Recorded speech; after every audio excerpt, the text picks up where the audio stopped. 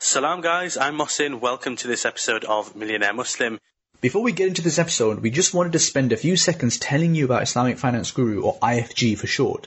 Mohsin and I co-founded IFG in 2015 because we couldn't find content about personal finance and Islamic finance for Muslims like you and I. Nowadays, alhamdulillah, we reach an audience of hundreds of thousands, and our goal is to keep providing great content to help you guys. So if you're looking for halal investments and Islamic mortgages or startup funding, check us out at islamicfinanceguru.com. And if you want to get in touch with us directly, you can get me on Mohsin at islamicfinanceguru.com, and you can get Ibrahim on Ibrahim at islamicfinanceguru.com. Enjoy the episode. Looking for a different approach to money? Meet Gatehouse Bank, a Sharia-compliant UK bank built for the modern world. We help home buyers to purchase or refinance their home, provide buy-to-let funding for landlords, and offer award-winning savings accounts. Wherever you're going, get there a different way. Get there with Gatehouse. To find out more, visit gatehousebank.com.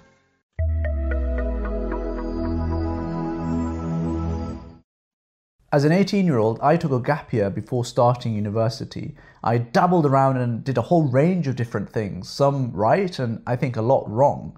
And in this video, I wanted to share with you what I got up to, but also some of the lessons that I wish that I had learned a lot earlier so that you guys can perhaps benefit from that. So what did I actually get up to?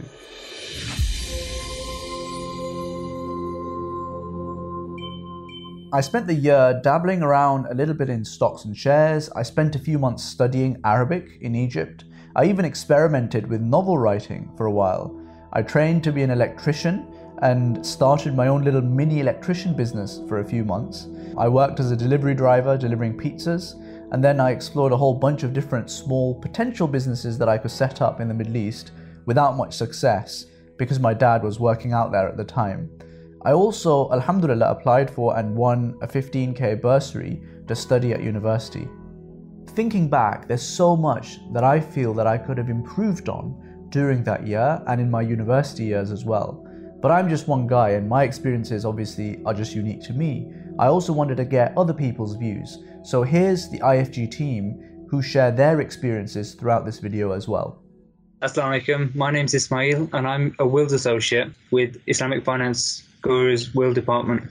My name is Aqib. I am currently a software engineer at Islamic Finance Guru. Salam, my name is Muhammad and I'm an investment associate at IFG.VC, which is IFG's angel syndicate, which invests into startup companies. Salam everyone, I'm Mohsin, co-founder of IFG. Before we dive in and discuss what we did right and wrong, let's just first think about the priorities we should have as an 18-year-old, because that really will determine what is right and wrong in the first place. Here's Ismail with a really foundational priority. Start to understand money a bit better. Having an appreciation of money is also important. I remember that soon before I was going to university, I'd pulled together a 50p and my friend would put together a 50p and we'd go and buy £1 chips after college, I think maybe once every 2 weeks. We really didn't have a very good understanding of money. And then we're told we were the second year to sign up for student finance and we were signing up to £9,000 a year.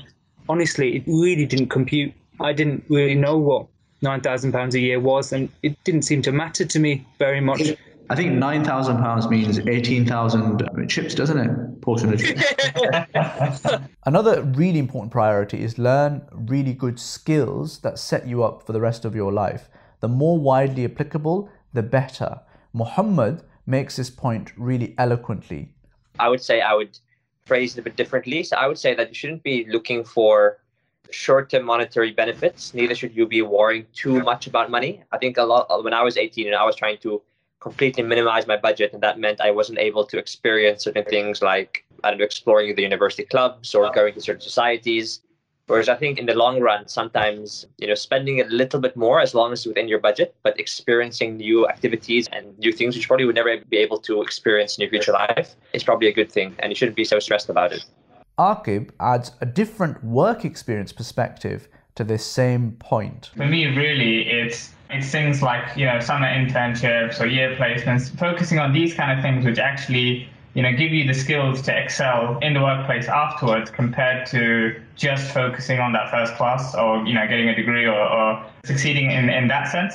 I found that, my experiences in internships actually prepared me a lot better for the workplace and what, actually real life working is like. And also, it contributed financially as well. I think both of these points are absolutely fantastic. The earlier you start learning things, the quicker you pick up stuff, and the quicker you have that experience and time to bed that in, so that by the time you actually graduate, your experience is pretty much 2 or 3 years ahead of everyone else. Experiment with the bread and butter of making money and adding value to the world. So experience the creative side within you, experience entrepreneurship, and experience employment as well, because those are the kind of 3 key ways that people add value to the world. Go through hardship and toughen up and give yourself war stories. One thing that you find later in life, especially if you go down like the corporate route and stuff like that, is you often need like some of these war stories that you can dine out on. And it just makes you an interesting person. So, for example, I worked with a guy who his thing was that he was like a black belt in karate, which is quite unusual for a law firm partner, and that would instantly break down barriers in a conversation and show him to be someone that doesn't take himself too seriously and all that kind of stuff. And I think the more experiences you can expose yourself to that are just a bit quirky and a bit out there, like Ibrahim regularly dines out on the fact that he qualified as an electrician to this day. Stuff like that, like it's important, I think, to be able to do that.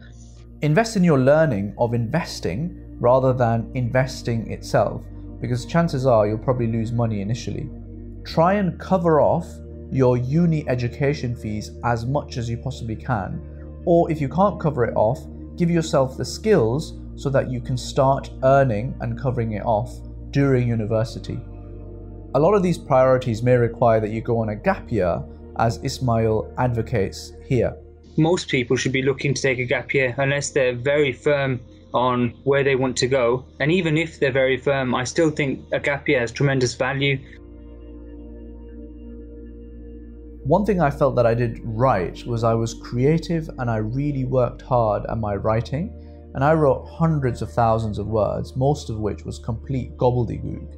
But that process of writing is really important to get that rubbish out of you first, so that you actually then become an expert. And it's the same with most skills like videography or even being a medic. You have to go through that experience of learning, and that is a great time to do it during your gap year.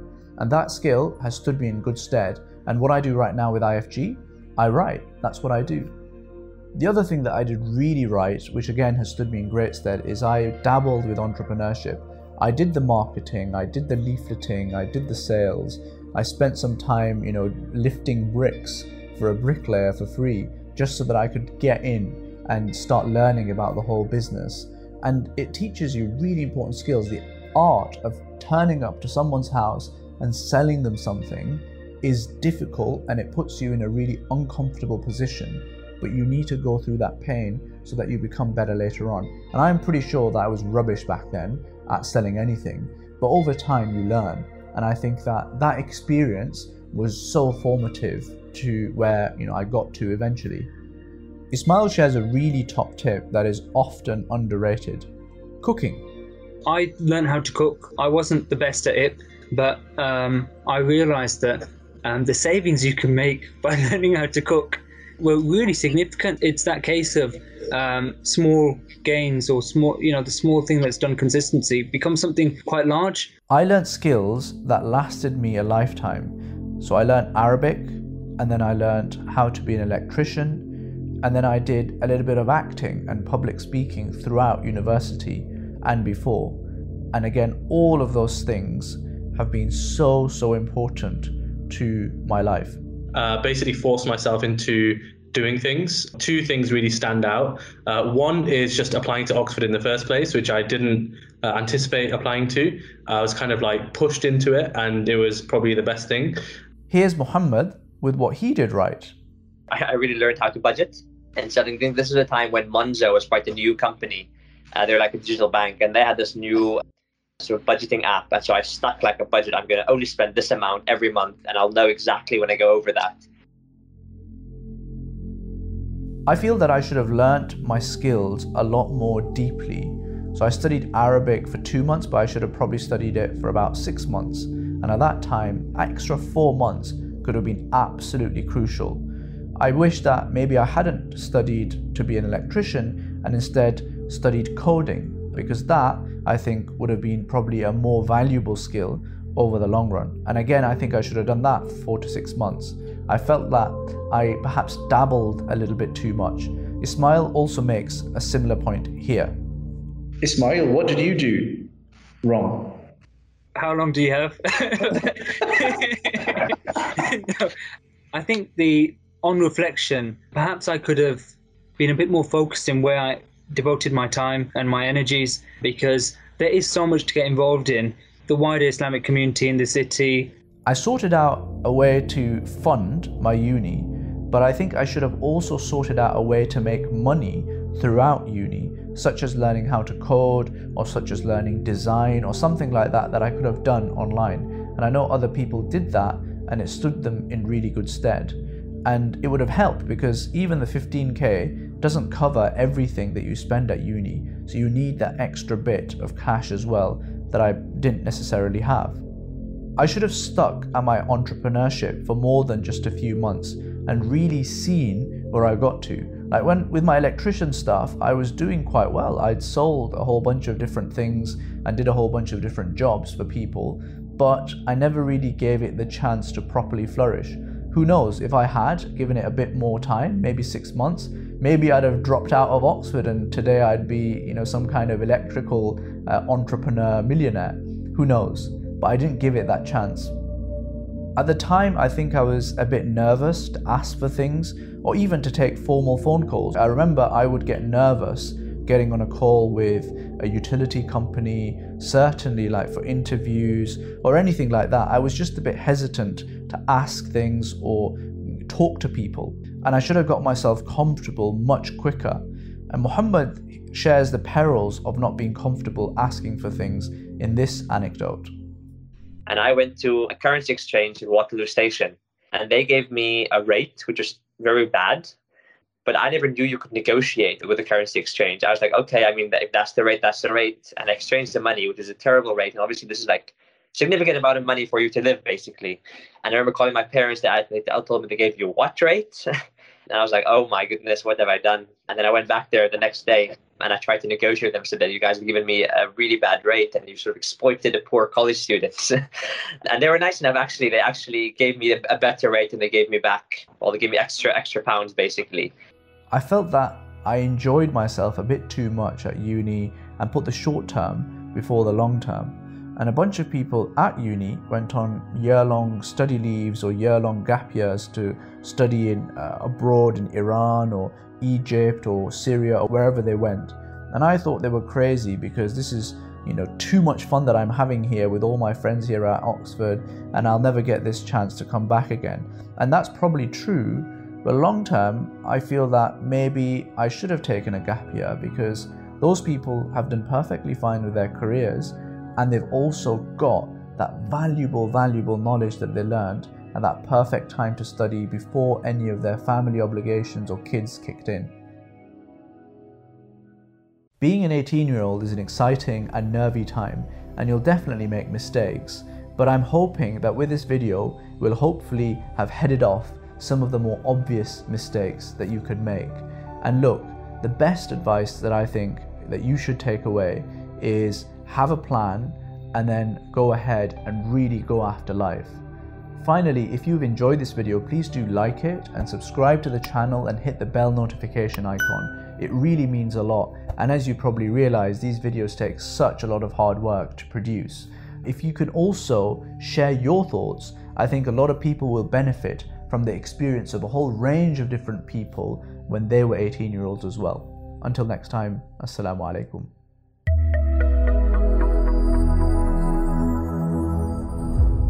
If you got this far, you must have enjoyed the podcast, which means you'll definitely love our other episodes and other content we produce as well, inshallah.